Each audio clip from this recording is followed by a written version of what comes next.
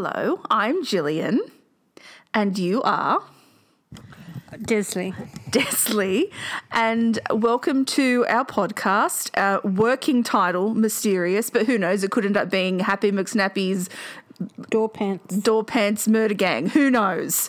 But we're going with Mysterious for the time being. Okay. How are you, Desley? Really well, thanks. You will probably hear me call Desley Mum because that's what she is. She's my mum. So feel free to also call her mum if you want to. So we're going to talk about two unsolved mysteries today, which we find very interesting. Professional. So Mum has researched one and I have researched another one. So we're going to go first with mine. And mine is everything that a horror movie slasher film should be. So on Saturday, June 4, 1960, 4 teenagers do the most summer horror slasher movie thing ever and they decide to go camping. No, just don't do it. It's not worth it. 5-star hotels all the way. So they camp along the shore of Lake Bodom near the city of Espoo in Finland, which is near Helsinki. And arriving in true 1960s summer style, they're on 2 motorcycles. So there's 2 couples. Both girls were 15, and their names are Mela Bjorklund and Anja Maki. I would like to apologise now for any pronunciation if there's any Finnish people listening. And their boyfriends were both 18 at the time. And they are Nils Gustafsson and Seppo Boisman. So the last time any of their families, friends, or their community saw them was on the 4th of June. So at about 6 o'clock the next morning, and remember that summertime up in Scandinavia, Nordic land, the sun never really goes down, so everything can still be seen. So about 6 o'clock, there's boys who are bird watching, very summerly activity, I guess, in the 1960s. And they reportedly see the tent collapsed and a blonde man walking away from the site. So the bodies of the victims were then discovered about 11 a.m. by this man who everyone is so preoccupied with stating that he's a carpenter. It kept saying that the bodies were found by the carpenter at 11 a.m. And I was like, what is a carpenter doing in the middle of the woods at 11 a.m. in the morning? He was jogging, but apparently you can't be a jogger and a carpenter at the same time. So he then goes and tells the police. They turn up at about 12. So at this time, the bodies have been out there for 6 hours. And this is what the police find in the tent. In the tent, we have Anja, who has been stabbed and bludgeoned, Seppo, who has been stabbed and bludgeoned. Then on top of the tent was Mela, who was found half naked and even stabbed more times than the 2 in the tent. She was also bludgeoned. And Nils is next to her, having been bludgeoned, but Nils is still alive. He is. Was. Still is. He still is. I believe. I'm back in 1960. So the police put together that the attack must have occurred sometime between 4 a.m. and 6 a.m., so quite close to when the birdwatchy boys were out. So Gustafsson, Nils, wakes with no memory of what happened except that he thinks he had seen a glimpse of the attacker wearing black with bright red eyes coming for them. And if that's not terrifying horror movie stuff, I don't know what it is. Is Nils blonde? Good question. From what I can see, no. He is of a darker head persuasion. I know the basics of this story, but not. Yep, so Nils is apparently, facts. from the photos that I can see, he's probably my colour, maybe a few shades lighter than me. I don't think the people listening know what colour hair is. I'm quite dark, but he's no Sven from Sweden, if that's what we're thinking about him. He's not like that. So the police deduce, and I'm going to point out, there is a lot of criticism about how the investigation was conducted, so we might want to take a grain of salt how the police made these deductions. So the police deduced that the killers had injured the victims, not from inside the tent, but had attacked them from outside with a knife and an unidentified blunt instrument through the sides of the tent.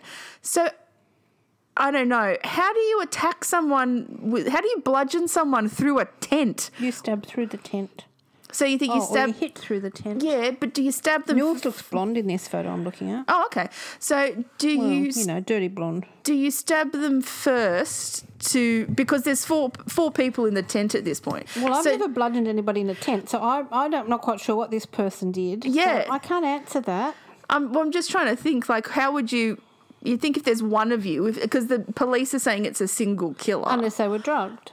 Oh, okay. Did people get drugged back in 1960? I'm sure they do, but there was nothing. Finland? There was nothing ever discussed about drugs, but they probably wouldn't have looked for drugs or being drugged back in those times. So they went through the crime scene and there were missing items of the victims, which included the keys to the motorcycles, but the motorcycles themselves had been left behind. Their wallets and some items of clothing were missing, in particular Nils's shoes and Seppo's leather jacket, which apparently was a source of major pride with him. He had his motorcycle jacket. But they found the shoes, didn't they? Yes. So Nil's shoes and some of the clothes were discovered partially hidden about 500 metres from the murder site. And we'll come back to that point in a minute. So the police, in all their 1960s Finnish wisdom, didn't cordon off the site. They didn't write down what they found at the crime scene, but they did keep the tent. So almost immediately, police officers, passers-by, press, everything, they were on the scene and absolutely trampled it. They also brought in soldiers to assist with searching the lake in case they'd disposed of, like, the leather jacket and the keys in the lake. Nothing was ever found. And the soldiers also trampled the crime scene. So not a lot that we can say there. The murder weapons have never been located. Ever. So do we want to hear about suspects? Okay, let's be spontaneous. Yes. So before I do that, there's been a little bit of talk on podcasts at the moment about citing sources and making sure we're not plagiarising people. So I just want to let you know that the main lot of information that I found for this case is from the website All That's Interesting, article called Lake Bodom Murders, Finland's Most Famous Unsolved Triple Homicide by Katie Serena. Also from the Red Handed podcast, episode 7, the Lake Bodom Murders, and also on imgur.com. The person, capital T, little O, capital N-E-S, Tunes, their page had lots of information that I couldn't find. So when we talk about the suspects, I am going to go off the suspects that the Red Handed podcast guys talked about, because they actually had a Finnish guy on called Timu, who actually had a lot more information because he can read Finnish and has read the books, and there's not a lot of English about it. So our first suspect is a guy called Pentti, is what they called him. It's not his full name, but he was known as Pentti. So Pentti was a maintenance worker, lived in the area, and had been convicted all through his youth for violent crimes. And at the age of 24, so that's how long he'd been arrested, he's back in prison at 24, he confessed to the crimes. Police wrote him off. 9 years later, to the day of the killings, he hanged himself. So people think that that's quite, what's the word I'm looking for? But did he hang himself, or was he in jail? I don't know. That I don't know. But he hanged himself on the day of the murders, 9 years. So people tend to think that that might be a sign that could be somebody else hanging him. Oh, listen to you. I know. Your conspiracy theories are amazing. I'm such a mother. But no, it could have been somebody else hanging him that was related to one of the victims. Well, the police wrote him off and said it was a suicide, but at the moment I don't know how I feel about the Finnish police after their investigation of the murders, so who knows. So the next suspect is a guy called Carl Valdemir Gillström, known as Valu. Now, he's a kiosk keeper near Lake Bodom. So kiosks are like in summer where you go... but he didn't like camping people. No, he didn't. So the people in town... He was really in the wrong job. The people in town... So this guy owned a kiosk. So the kiosk sells like ice creams and coffees and newspapers and stuff. And supplied campers. For the campers. And what he used to do is throw rocks at people who came down his street, cut down the tents and punch them in the face. I wonder if he was related to Nana. So people knew Gillström as violent. And of all of the campers that were in the camping, he was not a fan of young people at all. He used to target them specifically. So when you look at the ages of the 15 to 18 age mark that the Lake Bodom guys were, he was not a fan. No. But again, in 1969, 9 years after the tax, he drowned himself So in that's two. Lake Bodom. So 2 went in 1969. Mostly by suicide. Most likely by suicide. Now, Was he suicide? here we go. He killed himself the day after he'd got drunk and confessed to a friend in a sauna that he'd murdered them. This seems to be like a group thing happening here. So we are 2 for 2 at the moment with confessions and murders. Suicides, yeah. Yeah. Now, let's go back to the police. Gotta love these police. The police just get better. Police found no evidence to link him to the actual murders, and his wife had given him an alibi for the night. They were sceptical about his confession because they thought he was disturbed. What, just because he threw rocks at people? Apparently. And the day after the murders, he was apparently seen putting stuff down a well on his property. Was the well ever searched? No. No. Okay. Day after he drowned, his wife retracted her statement about the alibi and said she wasn't with him on the night, but that he'd threatened to beat her if she didn't say what he wanted to. Okay. Police never did any DNA tests on Gilstrom, and it's now too late. Did they have DNA back then? Well, I know that they could have stored it. They kept the tent, so there's blood spatter and everything on the tent. So the thought was that, like, if you've got a knife and you're bludgeoning people, you might cut yourself accidentally, especially if they're trying to fight back. So there should be some type of blood stuff on the tent. So, but they never. There's nothing left of his now, and because he died in 1969, that they can test against the tent and the blood samples, right? So there was a book put out by a local politician called Ulf Johansson, and he grew up in the area, and he knew him as a kid, and he absolutely believes that he is the killer. He also apparently lived less than a kilometre from the murder site and was seen by 2 of the bird watchers walking away from the murder scene. So I don't know if he's blonde, but 2 of the bird watchers said that they saw him out of that group. Now, what are your thoughts on Valdemar at this point? Yeah, well... He ticks a lot of boxes, right? Well, they both tick a lot of boxes, but, you know, I know what you have up your sleeve. Yeah. But there is somebody else, isn't there? Hans Assmann. Hans Assmann. Assmann. And listeners... Assmann. Listeners, Assmann. His name is Hans Assmann, German national. So, because of his concussion, Nils, the survivor, went under hypnosis to see if he could remember anything and try and come up with some type of composite sketch of this attacker with the bright red eyes that he saw coming for him. And I've got to be honest, what Nils said and what the sketch artist came up with is the most frightening thing you've ever seen.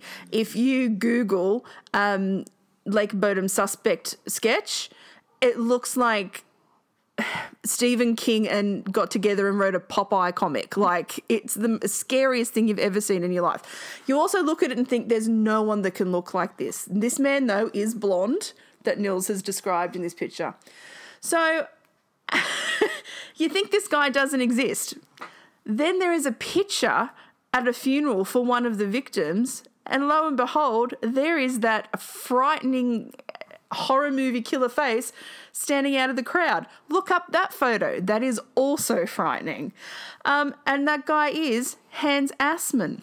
So on June the 6th, 1960, that is the day after the murders, day after the bodies were found, Hans walked into Helsinki Hospital, dirty black fingernails and red-stained clothes.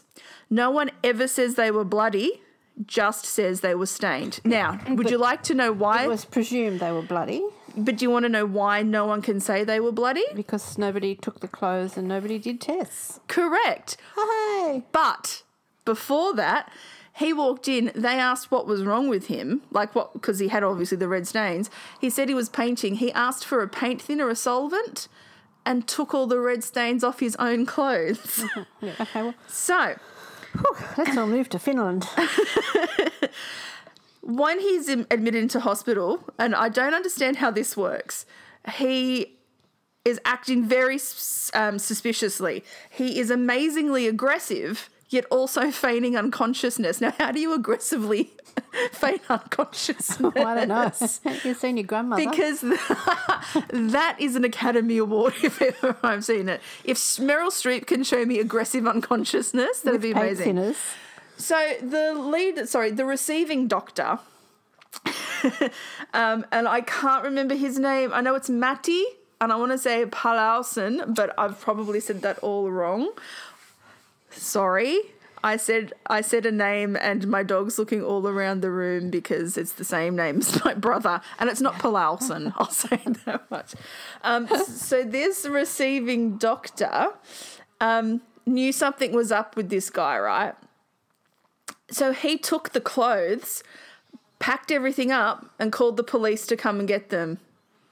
The police didn't come and get the clothes. No, because Because the they were the Finnish police in 1960. Now, They didn't have to. Hans Assmann lived several kilometres from the shore of Lake Bodom. Right. As a suspect, he was not taken seriously by the police because he said he had an alibi for the night of the murders. Right. He is also linked to 2 other murders in 1959 and one a little bit earlier, which happened in very similar circumstances. Okay. Now, in 1977, he was diagnosed with cancer. Right. He called a Finnish novelist and said, I need you to come because I want to talk about some stuff. And he gave a deathbed memoir where he says he was a sleeper KGB agent, he was a Nazi guard at Auschwitz, which has been confirmed, and he was also the murderer of the Lake Bodom kids and also the unsolved murder a few years earlier of a girl called Kaliki Satri. Now, what happened in that case was he says that they made it look like a murder because he was on a KGB job and his driver had hit her while she was on her bike. Oh, right. Yep. And I've so heard of that. Yeah, instead of having to make it look like a traffic accident, they Right. made it look like a murder. I can't tell you why. I have heard that story. Yeah. So if you look into that one, Hans Assmann is tied quite closely to that. But then in 1959, only a few months before the Lake Bodom murders, 2 nurses were murdered by a lake camping. And Assmann also had ties to the area. So what are we thinking of Hans Assmann right now? So we're 3 for 3 for confessions. We are. Yeah, everyone's putting their hand up for this one. Yeah, and the police are saying no to all of them. So what are your thoughts on Assmann? Well, I don't know. I had heard about the girl getting hit before, and then they went back and moved the body. At the moment, I think he would probably be my main suspect, especially over the rock thrower. And it also helps that he looked like the stuff of nightmares. Well, he did, yeah. He did know that. But then we have to look at who your next suspect is probably going to be. Now, which is quite... The birdwatchy boys said that they saw someone blonde walking away from the campsite with long blonde hair. Yeah. Just before he admitted himself to hospital. Yeah. He cut off all his long blonde hair. Long blonde hair. Okay, right. Hans Assmann. Right. All right. So then we have one more suspect. We have. So in March 2004... this suspect was arrested and sent to trial. We're looking at, 45, almost 44 years after the murder? About that. Nils Gustafsson, the survivor, is arrested. I find this very interesting. So the Finnish National Bureau investigations say that the case was solved based on new forensic analysis. So now that they can use DNA, they got out the tent and the shoes and everything else that they had left over to test. So they put together a narrative that on the night that everything happened, Gustafsson had been drunk, and there's actually Anya, so Seppo's girlfriend, who was in the tent, she actually kept a journal which they had, and her last entry says that both boys had been drinking heavily, that the girls hadn't, but they were both drunk. So they said that Gustafsson had been drunk and then excluded from the tent when he attacked the other boy, getting his jaw broken in a fight which escalated into him committing the 3 murders. So he tries to get a bit frisky with Mela. She says no. Seppo tries to push him out. They get into a fight. Seppo breaks his jaw because he had skull fractures and a broken jaw. Just like a family Christmas get-together, really. His injuries. They throw him out. And then he comes back and murders them all. Don't know whether he tries to rape Mela, but obviously most of the aggression from the murderer was put on her body, who was also half naked, and she was stabbed post-mortem as well. So Gustafsson's trial started in 2005. But hang on, he was found stabbed. So he had stab wounds, but they weren't serious. They were like shallow. So okay, but all right. So they say that they're self-inflicted. Yeah, self-inflicted. That's a lot of stab wounds. Was he trying to kill himself as well, or? Well, presumably yeah. That's the thing. So anyway, when he was arrested, apparently he was arrested by like a hero cop of the Finnish PD, and I don't know how I feel about what their hero cop is if they're not listening to anyone. They've had 3 confessions and no one gives a crap. No. And what he said was when he was arrested and taken to the cell was, fuck it, it's done. What's done is done. I'll get 15 years. Then at a press conference, when asked about that comment, because they brought that up at trial, Neil's response was, I was probably joking when I said it, which I find strange. So, back to this. The trial started in 2005, so almost, just over a year after he was arrested.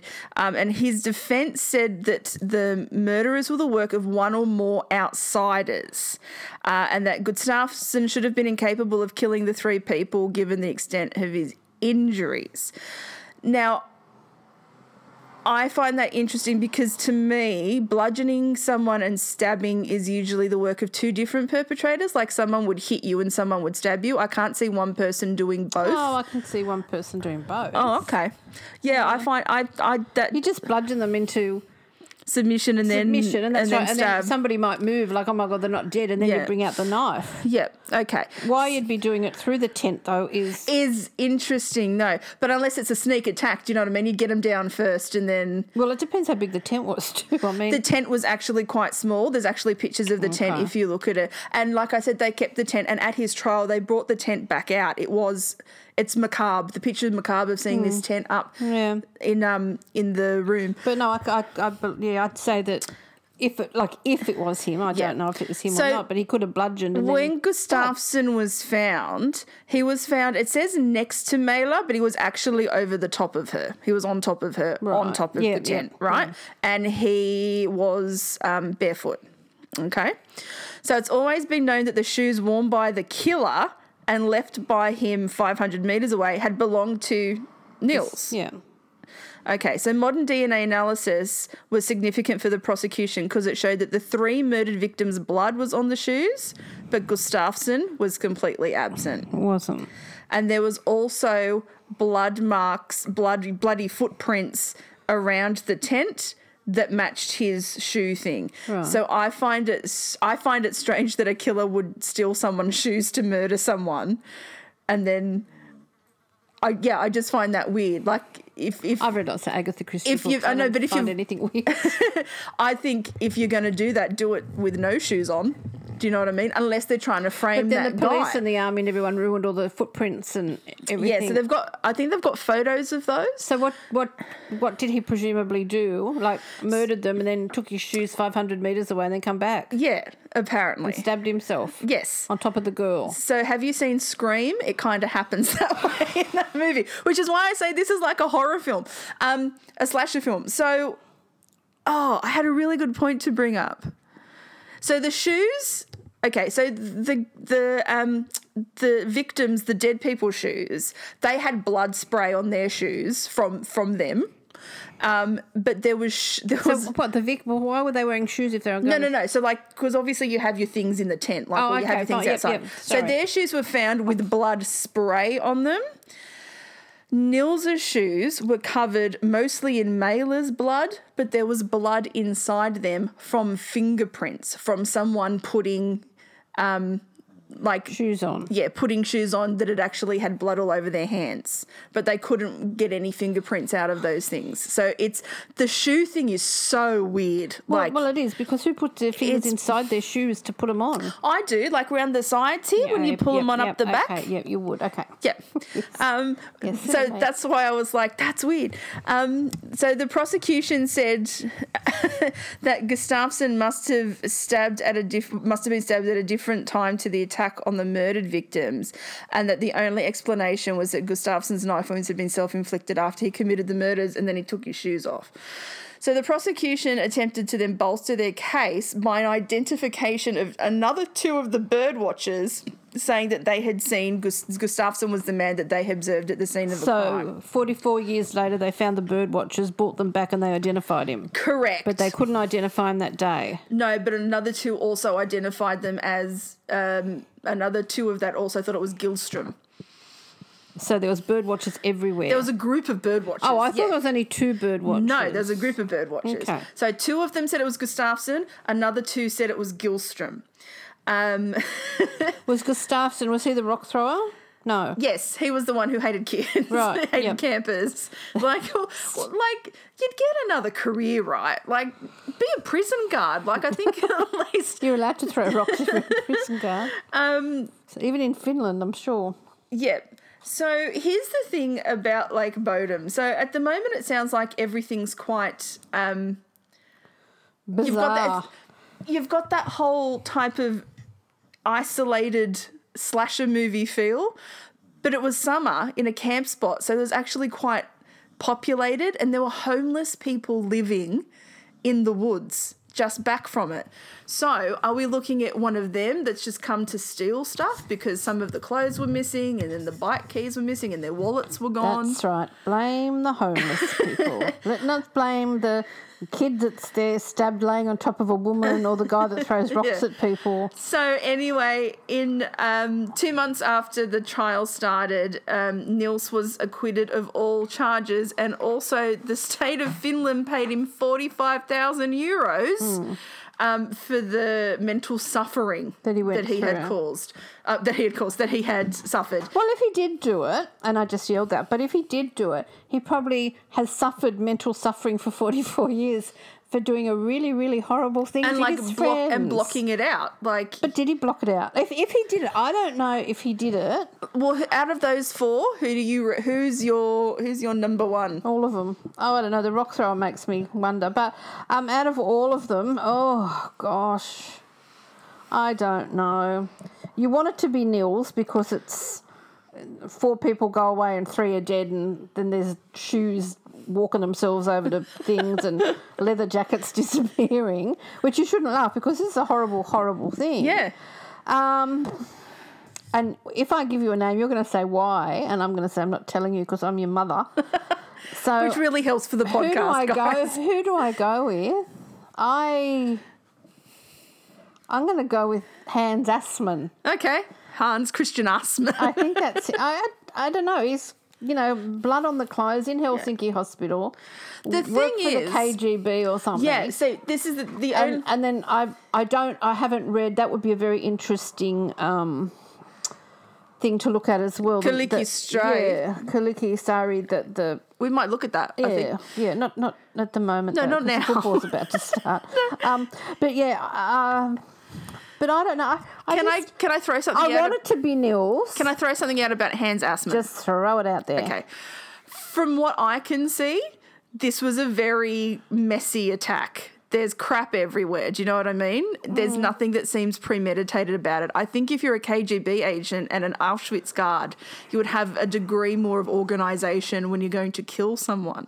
It seems like it very much was a crime of opportunity. I don't feel that this was a premeditated attack unless Nils and the other boy had decided to take these girls to do something terrible, and then there was some type of suicide murder pact that hasn't gone right with the other two. I don't know. Because I I find mean, we wanted to be Nils because now he Niels was also quite bigger than the others as well. Obviously, the two girls were 15, so they were never going. They're always slight. And where were these girls' mothers? Really? And Seppo was Even in Finland, I know that they're, Seppo was quite short, but when you look at Niels has, Niels looks like an 18-year-old. Niels looks older than 18, to be honest with you. How does one attacker overpower drugs or people? As one of the girls said, that they weren't drinking. They probably were drinking, and they could have been out of it. And you hit one, you hit another. The other one runs. She ended up on top of the tent. To me, it looks like she was pulled out for nefarious purposes afterward. It's like we got rid of the. If you're going with Niels, it looks like he's got the other two down and then pulled her out. I know. I know exactly. And we wanted to be Niels because that just... I don't know if I want it to be Niels. adds to the story. Niels is walking around Finland free as a bird with at the moment. 45,000 euros. That's right. But I find this really interesting because it has everything that you've ever seen in all of those 80s horror movies, and it actually happened. Yeah, but okay, I don't know, I'm not that much into 80s horror movies, but if this happened and in the end they said, and here's the murder and it's Niels, I think everyone would want their money back. It just doesn't... Oh, really? I think it's a great twist. It's not a twist, though, because he's obvious from the day one. It's obvious from day one that could be Niels. I think it's Niels. Oh, no, it's not Niels. Oh, it is Niels. But I don't know. I still have my doubts about Hans Assmann. I just think because his face was so unique. Well, for Niels to get out. Had he been in the paper? Had his picture been in the paper after the hit and run or whatever it was with the other girl? Well, that's a good point. They might have been seen before. He might have been seen here, and if it was in the same vicinity, well, hang on a minute. But I don't know. Niels was unconscious or something, wasn't he? Yeah, so he had a concussion and broken jaw. And no shoes. And skull fracture. Well, what did he do? Hit himself in the head with something? Well, possibly, but they think that it was Seppo that punched him in the jaw to break his jaw. Fine. All right then, fine. But they didn't find the knives or anything. They didn't find anything. So there can't be Niels. I mean, you're not going to stab yourself. Unless the homeless people stole it. Homeless people, leave them alone. It wasn't the homeless people. No, but I'm saying if you're missing clothing, especially a leather jacket like that, and you're homeless living in the woods and you come across it, I'd take it. Look, won't be needing that anymore. Like, I'm not saying they did it, but I'm saying they might have found a utensil and gone, I'll take that as Not if he was in the Not if he was in the tent. They wouldn't have gone into the tent because they would have known. I don't think he was wearing the leather jacket at the time. He just but they would have known that they were prime suspects, the homeless people, because obviously they're the prime suspects and they shouldn't be. No, I don't know. That just gets me the clothes and that missing that were never found. I can understand the shoe. Well, I can't understand the shoe bit, but I can understand it more than other bits and pieces being taken. Something would have turned up. They would have gone to the homeless people and said, right, who's got the leather jacket? But would they have? Because 3 people confessed to this crime and they did nothing. So they might not have gone to the homeless people. Well, they probably would have, because let's be honest, the homeless people... A doctor said, this guy's come in with all of these bloody marks on him. Here's his clothes. And they didn't send anyone to pick up the clothes. So would they have asked? They didn't. Yeah, no, they would have. They would have. Let's give them the benefit of the doubt. You are so nice. No, I'm not. No. No, but I think they would have probably gone round the homeless camps or whatever they were that time of the year in the summer, and they would have come across things that had been taken. And then some homeless people... Here's some money. Do you know who's got such and such? Oh, yeah, Bob over there in homeless shelter number 7. He's got a new leather jacket. Bob. But do you know what I mean? No.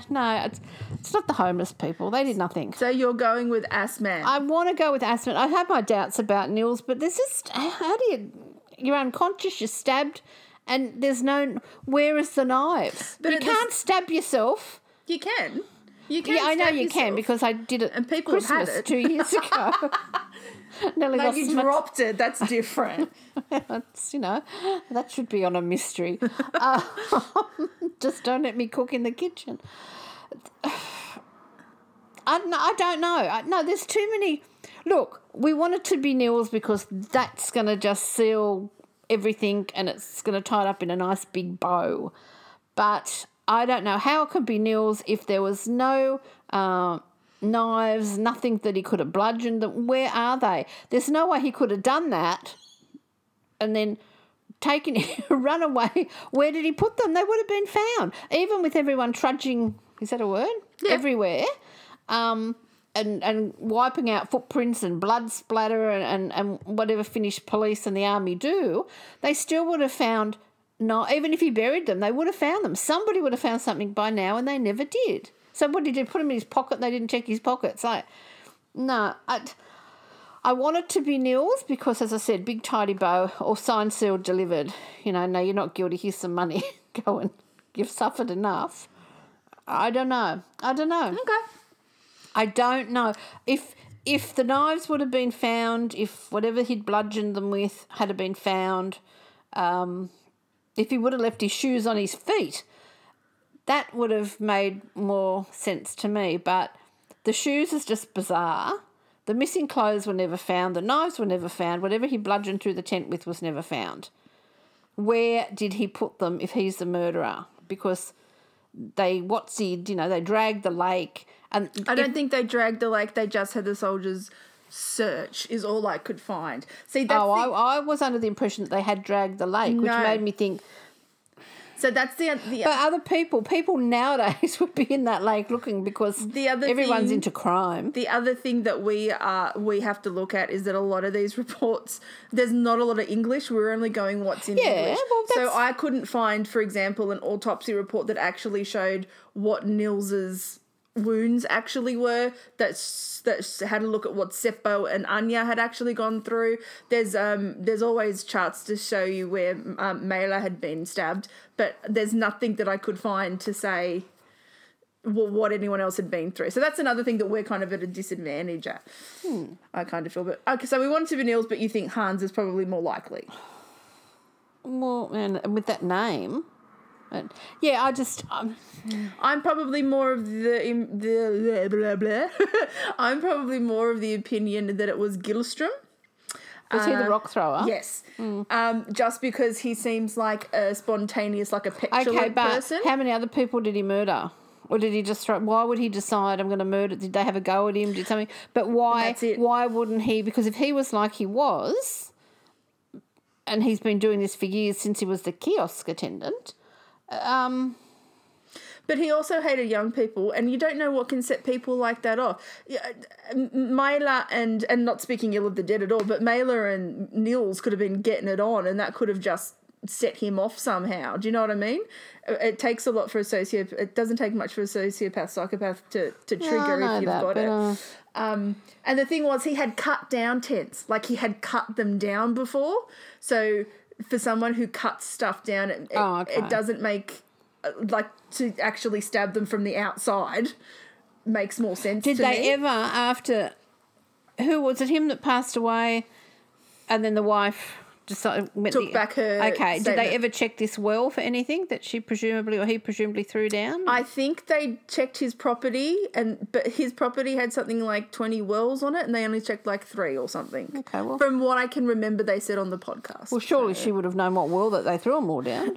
Well, maybe she didn't. Maybe he didn't tell her. Maybe he just said, "You're not saying a thing. If anyone asks where I was, you're going to give me my alibi." Because she said she only gave it because she was frightened he was going to beat the shit out of her, because he obviously wasn't a nice guy. So he's obviously got a hair-triggered temper. So the kids could have said anything. 15, 18-year-old kids saying anything if he's walking past, like bloody kids, or setting up for the morning or something, if he had the kiosk that was in the area, and he could have just So we're like the police. snapped. We could just blame anybody. But at least we're blaming someone. We're not just... Yeah. I don't know. Yeah. I don't know. And I just find it strange that he drowned himself in the lake. Did he drown himself or was it accidental No, drowning? he drowned himself. Apparently, I thought it was accidental. He said before he drowned, he went, "Watch me take my last swim" or something, and then he never came up. Right. And then the other guy hung himself or was hung or... And the other guy, was hanged. We've forgotten about him. Was it Hands? Penty. No, Oh, it was Penty. yeah, we've sort of forgotten about him. I don't know. Now, Penty makes a little bit more sense when you think he was kind of closer in age to them. So he could have had more of a... Did he know them? No, I don't think so. But being that age, it's probably easier to approach people. Do you know what I mean? To approach people if you're going to... Yeah, I still think there would have had to been alcohol or drugs or something to... Yeah, well, there's definitely so alcohol. they don't move. Now, there was a girl, she was a witness, she was never named, and she actually spoke at the trial, and her story's been the same the whole time. And she actually said that the Lake Bodom, the guys at the campsite came over to her campsite, and that the guys were drinking, and Nils and Seppo got into a fight, and because when they started fighting, they then asked them to go back to their own campsite. But then the police said they had a look at where the girl said their campsite was, and it was unreachable. So they don't think that was a thing. But she's told the same story since 1960, and she went to the trial, and yeah. So that's... You just don't know. There's definitely alcohol involved. Like, there was alcohol there, and the boys were definitely drinking it. We can say that much for certain. But, yeah, interesting, isn't it? Well, yes, that's why we're talking about it. Fascinating.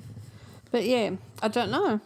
I just don't think it was Nils. Okay, that's fine. Like, as I said 40 times, we want it to be, because that ties it all up with a nice bow.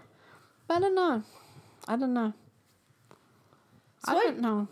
Well, guys, that was the Lake Bodom murder. Which we haven't solved. No, but we're not solving it. We're taking our own little cracks at stuff. Yeah. So that was a bit of a long one. That was longer than I expected it to go A to. lot longer. Great debate. So we might end that one there, and we will be back next week with Mum's doing William Desmond Taylor. Well, she's doing. I'm just going to answer the questions of what I know and what I've been interested in for the last few years. So you won't hear me jabbering on so much. You It'll will. all be Desley. No way. Okay, guys, thank you so much, and we will talk to you next time. Bye. Bye.